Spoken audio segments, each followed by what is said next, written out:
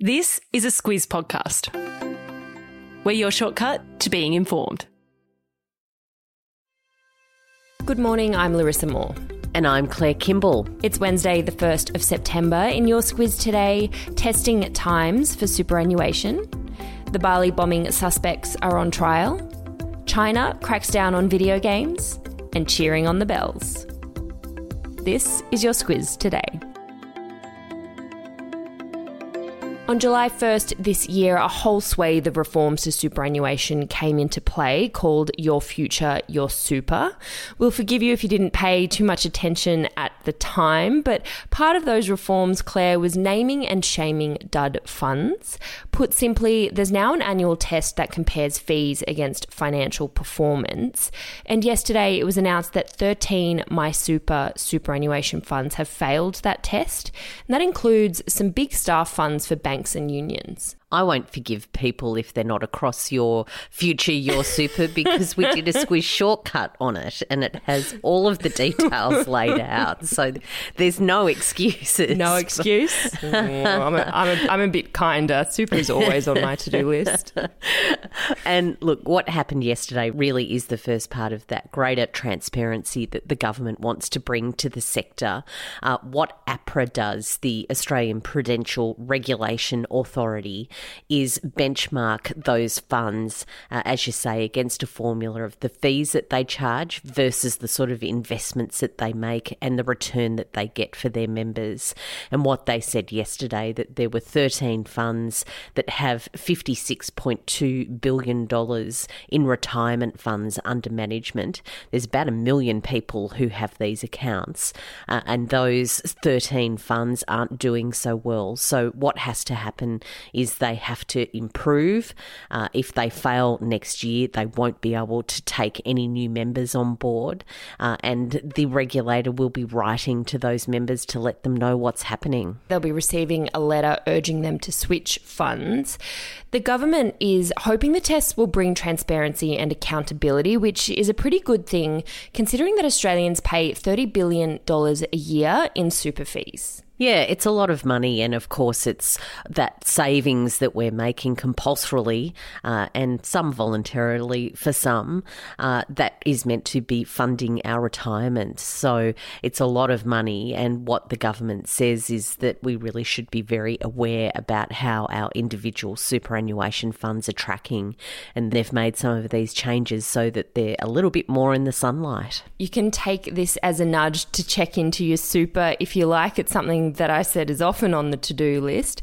It can be a lot to take in if you're on the move listening to the podcast. So if you want to check out the Squiz Today newsletter, there's a whole bunch of links for you that explain the test. You can see the funds, you can get your own super in order, as well as take a listen to the Squiz shortcut we did if you didn't do it last time. I'm sure everyone listening did listen to that. Well, just in case, links are in your episode notes.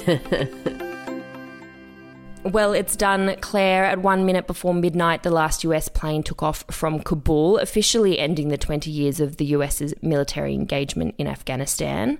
The Taliban reportedly cheered and fired shots into the air as that plane took off. It's not yet finished business, especially for the hundreds who wanted to leave and weren't able to get out on time. Yeah, and looking at reports now, we know a little bit about how exactly that US mission ended. US troops took off from Kabul airport at 11:59 on August 30, so they took it right down to the wire of being out by August 31, just 1 minute left on the clock. What is happening in the coming days as far as Australia is concerned? Scott Morrison is due to have a conversation with US President Joe Biden in the coming days, in part to mark the 70th anniversary of the ANZUS Treaty, which is today, but to also talk about everything that's happened in the last couple of weeks with the fall of Kabul to the Taliban. A bit to talk about there. There are also still 449 Afghans with Australian visas still in Afghanistan, hoping to get out. It's been 18 years since the Bali bombing terror attacks killed 202 people, including 88 Australians. 3 men accused of those bombings, as well as other terror attacks, have just had their first day in court. They've been held by the US without charge at the Guantanamo Bay Detention Centre for the most part of 18 years. Not a lot is known about why US prosecutors haven't brought those charges against those men until quite recently. But what we do know is that the lead man is an Indonesian named Ensep Nujarman. He's better known as Bali. He was the operational mastermind of Jemaah Islamiyah, which, of course, if you were around at the time of the Bali bombings, you would have heard a lot about. They're an outfit that's aligned with Al-Qaeda. He is someone who, of course, is of intense interest to those Australians who lost loved ones in that Bali bombing in 2002. Bali and 2 other Malaysian men were charged with crimes including murder, conspiracy and terrorism. The case is considered to be extremely complicated and could take years to resolve. Over to China now, and this is a story that might make a few parents prick up their ears. The Chinese government is clamping down on the time that youngsters spend playing video games. Under new rules, if you're under 18, you're allowed to play online games for 3 hours a week only, 1 hour on Friday, weekends and holidays. Yeah, it's going to be a real cutback from the current 90 minutes a day rule. It follows state media saying that online gaming was spiritual opium.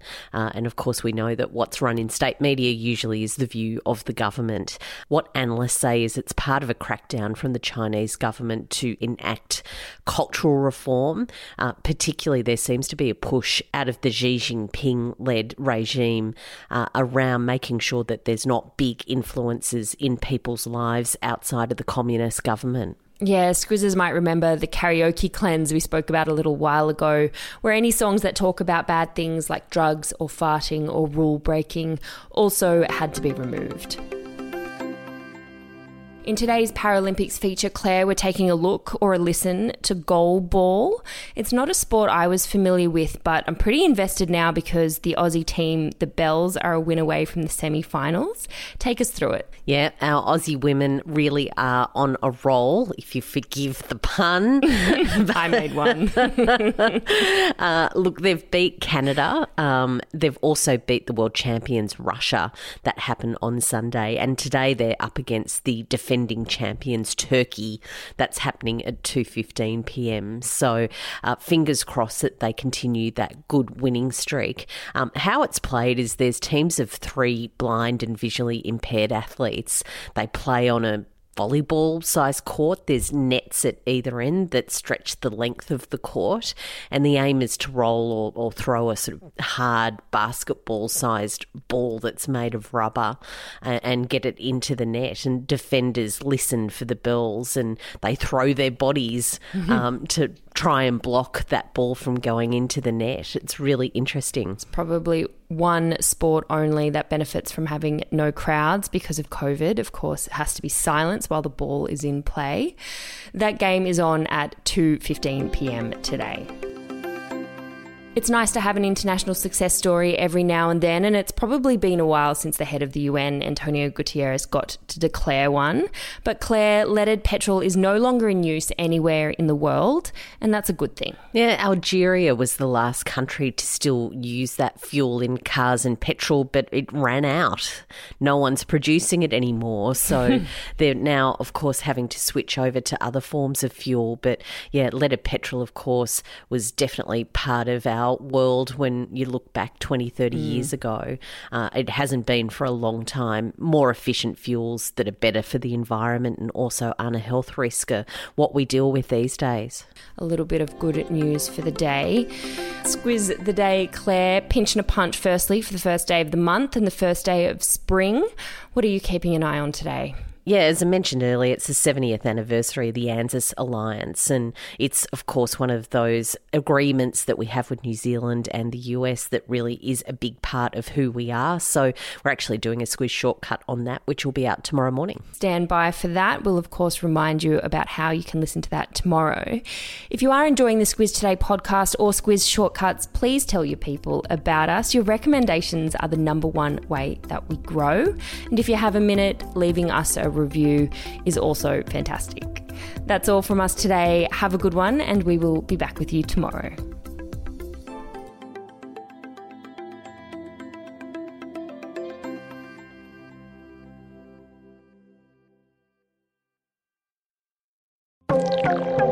We talk a lot about cybercrime and hacking because almost every day there seems to be some breaking news about another big data breach.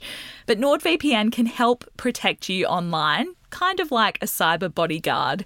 It protects your personal and sensitive data while you're online to stop it from falling into the wrong hands. That way, you don't have to worry about keeping your identity and private data safe every time you log on.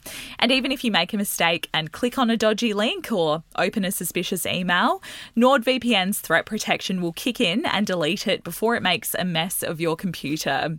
To find out more and get a great discount, visit nordvpn.com/squiz today.